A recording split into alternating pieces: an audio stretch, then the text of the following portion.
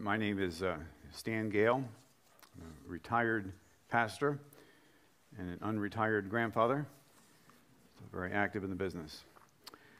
All right, our text this morning is from John chapter 6, and if you notice in your worship guide, it goes on for 3 pages. But I'm only going to be reading a portion of it. That'll be our text for the entire message. But I'm just going to read now verses 48 through 58. So let's give ear to the reading of God's word. Jesus says, "I am the bread of life. Your fathers ate the manna in the wilderness, and they died. This is the bread that comes down from heaven so that one may eat of it and not die. I am the living bread that came down from heaven. If anyone eats of this bread, he will live forever. And the bread that I will give for the life of the world is my flesh." The Jews then disputed among themselves, saying, "How can this man give us his flesh to eat?" So Jesus said to them, "Truly, truly, I say to you, unless you eat the flesh of the Son of Man and drink his blood, you have no life in you. Whoever feeds on my flesh and drinks my blood has eternal life, and I will raise him up on the last day.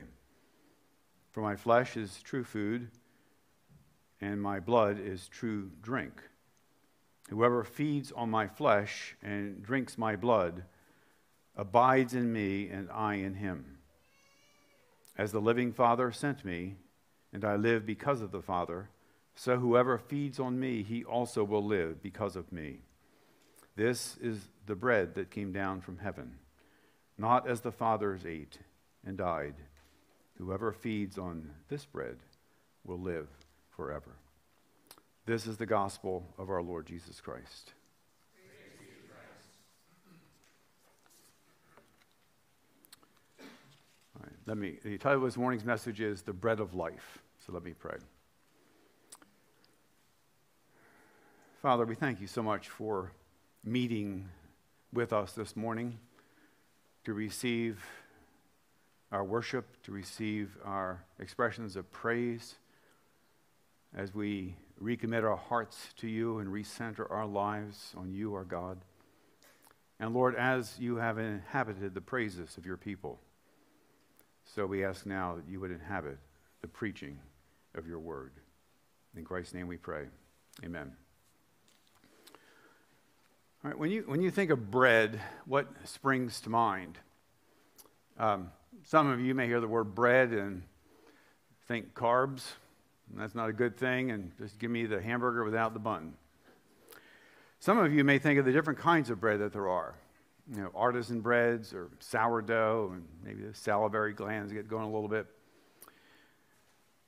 Most of you, my guess, will just think of bread as like bread and water, you know, the staples of life.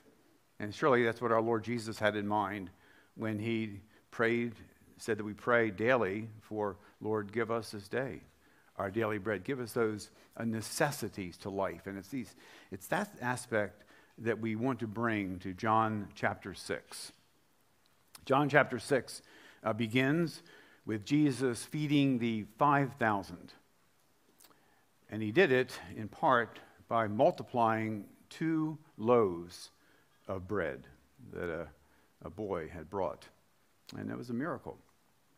And Jesus used that miracle to teach and say that there is a bread that will nourish you and satisfy you physically, but there's another bread that I want to tell you about, Jesus says. And that is a spiritual bread that upon eating it, you will have not only sustained physical life, but you will have eternal life. And that's when Jesus turns and says, "I am the bread of life." Now, how do we want to understand Jesus when he says that he is the bread of life? What does he mean by that? Well, in part, it ties in with John's statement, John's purpose statement for his gospel. What John does is, and this is from John 6, in his gospel account, he lists the purpose for which he wrote the gospel in John chapter 20. And here's what he said. He said, "These are written so that you may believe that Jesus is the Christ, the Son of God, and that by believing you may have life in his name." Two things that John emphasizes in that purpose statement for his writing the gospel. There are two threads there. There's one dealing with identification. He wants us to see Jesus. He wants us to see Jesus as the Christ, with all that means. He wants us to see him as the Son of God. That's identification. But there's another thread woven through the gospel, and that is invitation. That not only is Jesus the bread of life, he invites those who read to come and to partake, that this life that is in Jesus Christ might be theirs.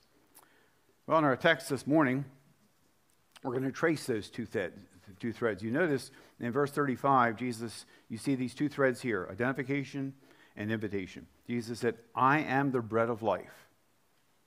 Identification.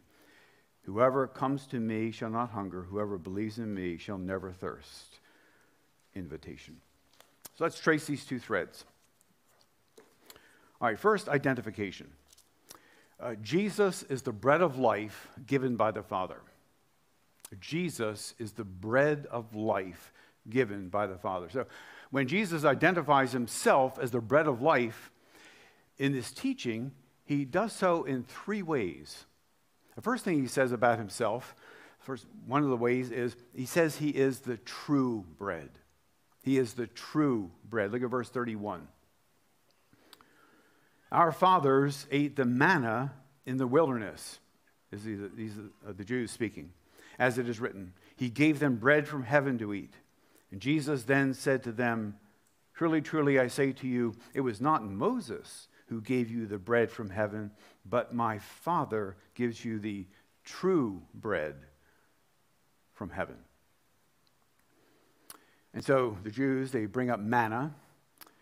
And we can read about manna in Exodus 16.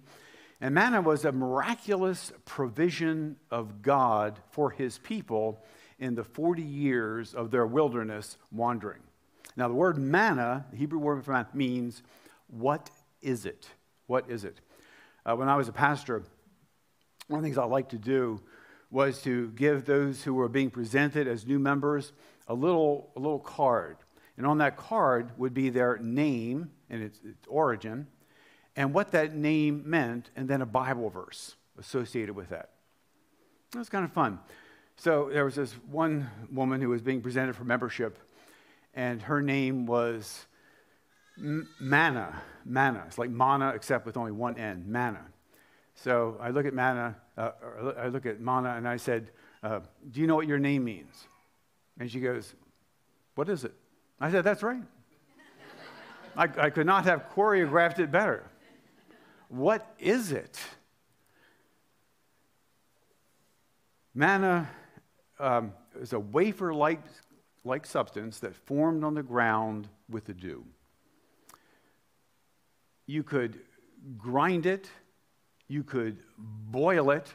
In fact, in Numbers 11, there's a cookbook, a virtual cookbook, for the various things you can do with manna. And in this wilderness wandering, it started abruptly. There was a point when it wasn't on the ground with the dew, and there was a point where God had appointed it, and it came with the dew. And then it stopped abruptly when they first ate of the produce of the promised land. And this manna would show up 6 days a week. It would not show up on the Sabbath. And so there were various instructions related to that. So it was something that was miraculous. In my library, I used to have a book that talked about various things in the Bible, and it purported to show a picture of manna. Well, that raised my curiosity. How could it do that? And what they were doing in this book was they were trying to give a naturalistic explanation for this supernatural phenomenon. Manna there's nothing naturalistic about it. It was a miracle by God. It was bread from heaven. But Jesus said, as remarkable as that manna was, it was not the true bread. He said he was the bread from heaven that gave life. Manna, he said, was just a preview of what was to come. I'm not a golfer, but I've watched some golf, and I know that when the players hit their balls on the green, the golf balls, and so they don't get one another's way, they'll put a little marker there, a little flat marker.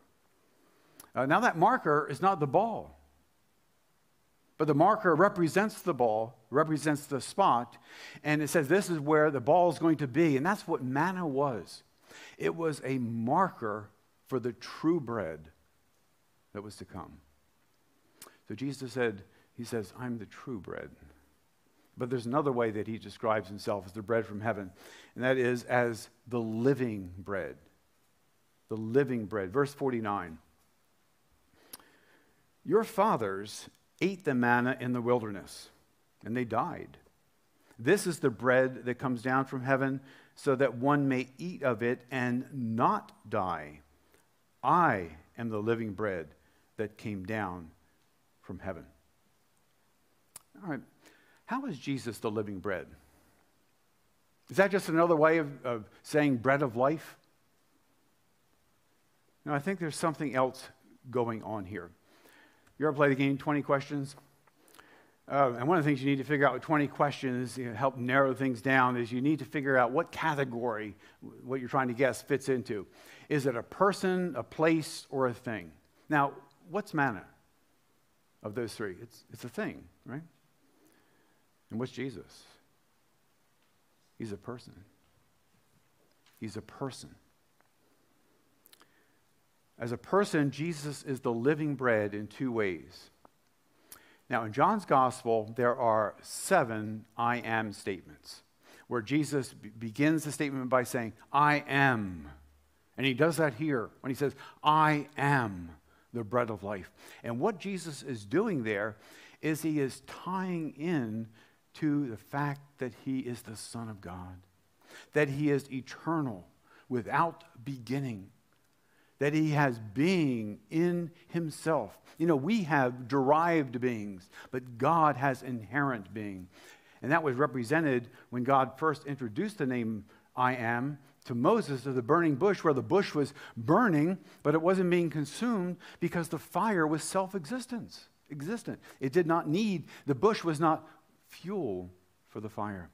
And Jesus, as the living bread, says, I am the eternal God who has life in himself. But there's another way, and that is Jesus, the eternal God, eternal Son of God, became a living being, taking to himself true and full humanity. Now, when Jesus is talking to the Jews about this, they were kind of scratching their heads and figuring out what's going on. In fact, this is what they said as Jesus makes this claim. Verse 41.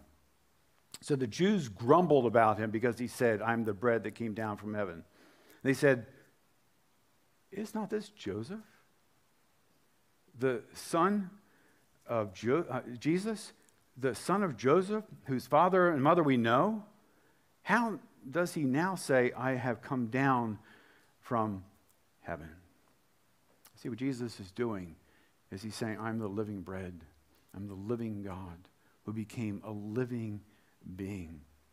Jesus was not inanimate manna. He was eternal God incarnate as a living being, the living bread. All right. Jesus says, as the bread of life, he says, I'm the true bread. I'm the living bread. But there's one other thing that he says. And he says this, I am the bread of God. I'm the bread of God. Verse 33. For the bread of God is he who comes down from heaven and gives life to the world. I've got a friend a missionary friend who's been missionary to France for many, many years. He's an interesting guy. His name is Hugh. And he will tell me that American bread is not bread. He said, if you want real bread, you got to go to France. I've been tempted all these years to send him a year's supply of Wonder Bread, but I decided against that. But what's John saying here when he says he's the bread of God? He's saying that there is no other provision of God for life. He alone is the bread from heaven. He alone is the bread provided by God for the life of the world.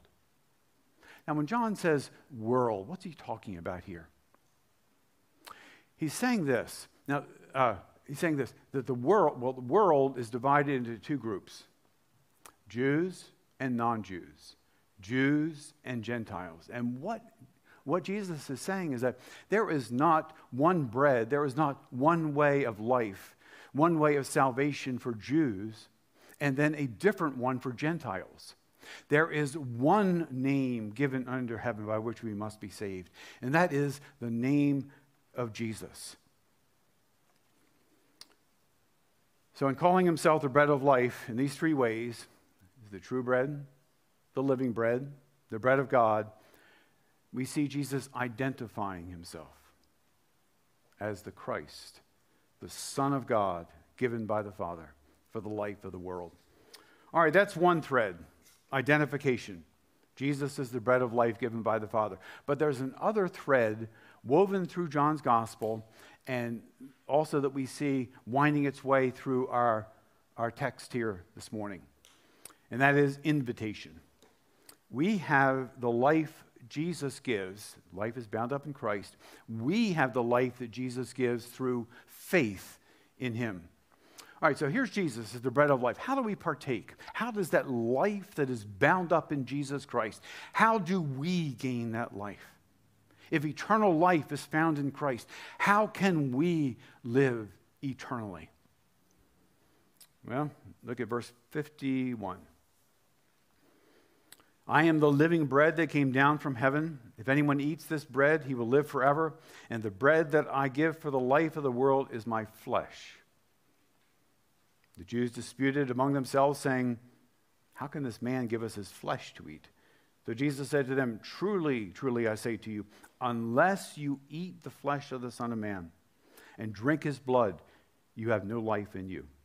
Whoever feeds on my flesh and drinks my blood has eternal life, and I will raise him up on the last day. For my flesh is true food, and my blood is true drink. Whoever feeds on my flesh and drinks my blood abides in me, and I in him. What do we do with that? How, we might have the very same question that the Jews had. What do we do with that? Well, let's look earlier in our passage and see if Jesus, where he points us to how we can have life with him. Look at verse 35. He says, I am the bread of life. Whoever comes to me shall not hunger. Whoever believes in me shall never thirst. Verse 40. For this is the will of my Father, that everyone who looks on the Son and believes in him should have eternal life, and I will raise him up on the last day. Verse 47. Truly, truly, I say to you, whoever believes has eternal life. When John gave his purpose statement, the reason that he wrote his gospel, the thing that he wants us to make sure that we understand as we close his gospel account, what does he say? He says in John 20:31, these are written so that you may believe that Jesus is the Christ, the Son of God, and that by believing you may have life in his name. So how do we receive eternal life? The one answer to that question is through faith, that we believe on the Lord Jesus. We put our trust not in what we do, but we put our trust in what Jesus did in his saving work.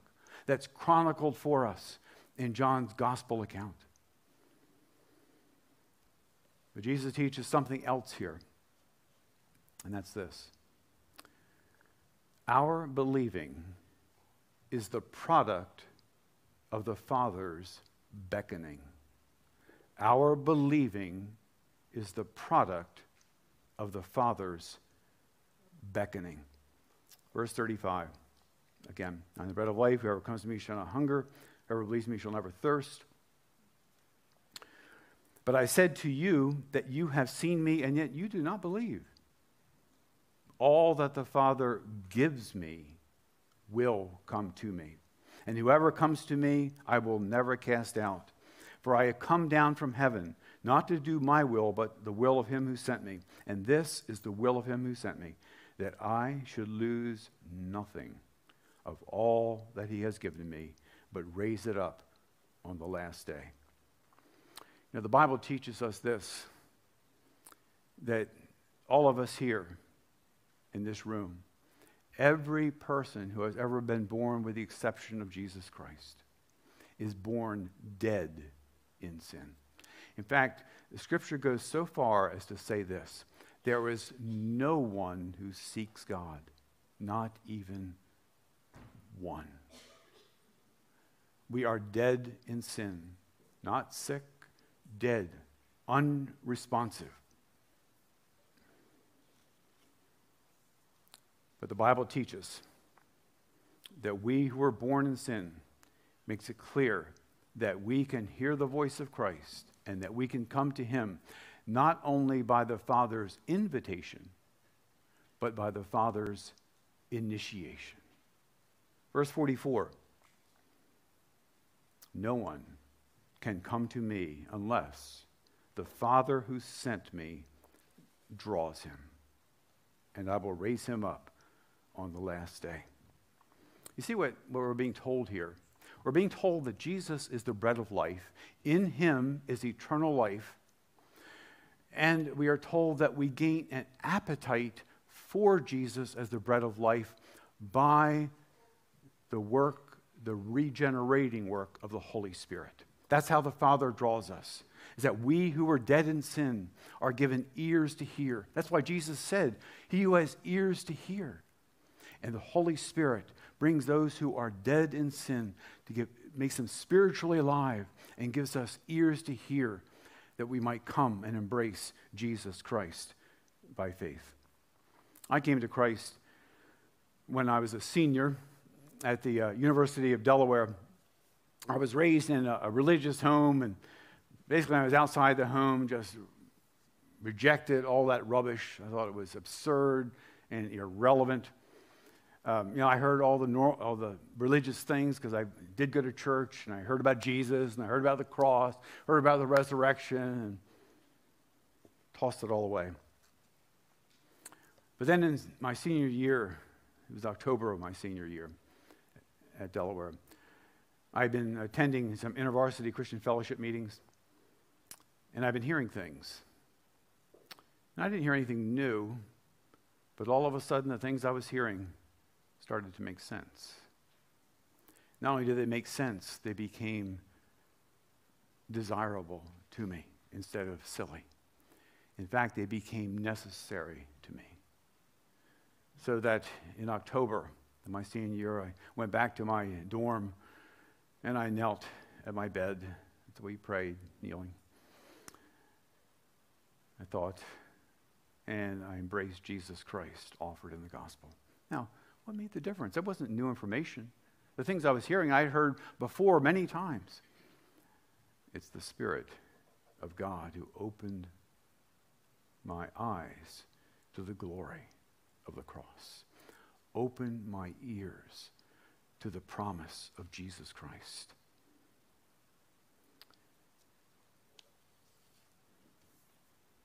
Well, what's all this stuff about eating Jesus' flesh and drinking his blood? Where does that come in? Well, let's think of it this way.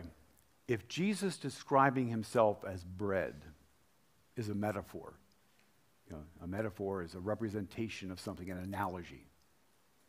If Jesus describing himself as bread to communicate something to us through that metaphor, then it makes sense that receiving this bread is also expressed as a metaphor.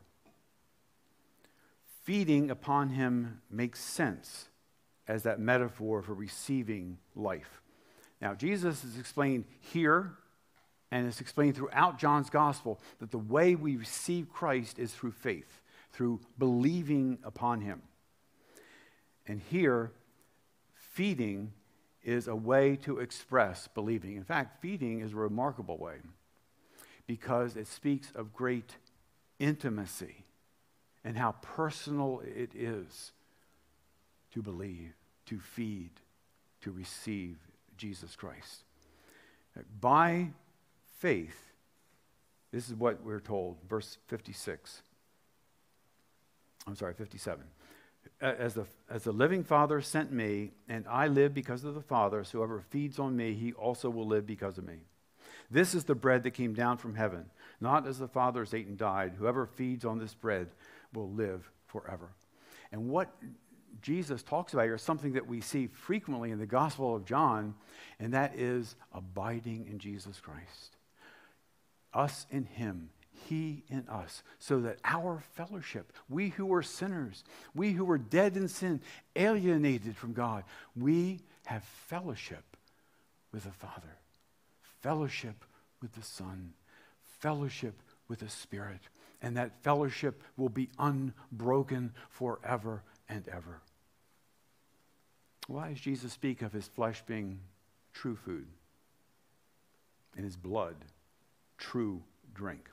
I think he's saying two things. One is this, that he, the eternal Son of God, he took to himself true and full humanity. It wasn't a mirage. He became truly human, an actual human being, just like us, to represent us, except, of course, without sin. And the other thing that this says is this: he took on our humanity to carry out his redeeming work on the stage of human history in the fullness of time. So in other words, Jesus didn't, it wasn't just symbolic or a fable or figurative. Jesus actually came to this world, walked in obedience, went to the cross, poured out, the wrath of God was poured out upon him, the wrath that we deserved. Our sin was atoned for, and Jesus on the cross said, "It is finished." And that is finished are words that have to do with us, with all that the Father has given him, that Jesus talks here in John 6. All right, two threads: identification and invitation. Identification, Jesus said, "I am the bread of life. I'm the true bread. I'm the living bread. I'm the bread of God for the life of the world." The bread that all of history has been waiting for. It's not manna. An invitation. Whoever comes to me shall not hunger, and whoever believes in me shall never thirst, but will live eternally in fellowship with the living God. I don't know many of you. I don't know where you stand in your relationship with Jesus. I don't know where you stand in your opinion about Jesus. But I can tell you this from this word, that if your trust is not in Jesus Christ, if he is not your sole hope of salvation, I urge you this very day to hear his call and to come unto him and be saved, that you might know life, eternal, abundant, and free. Let's pray.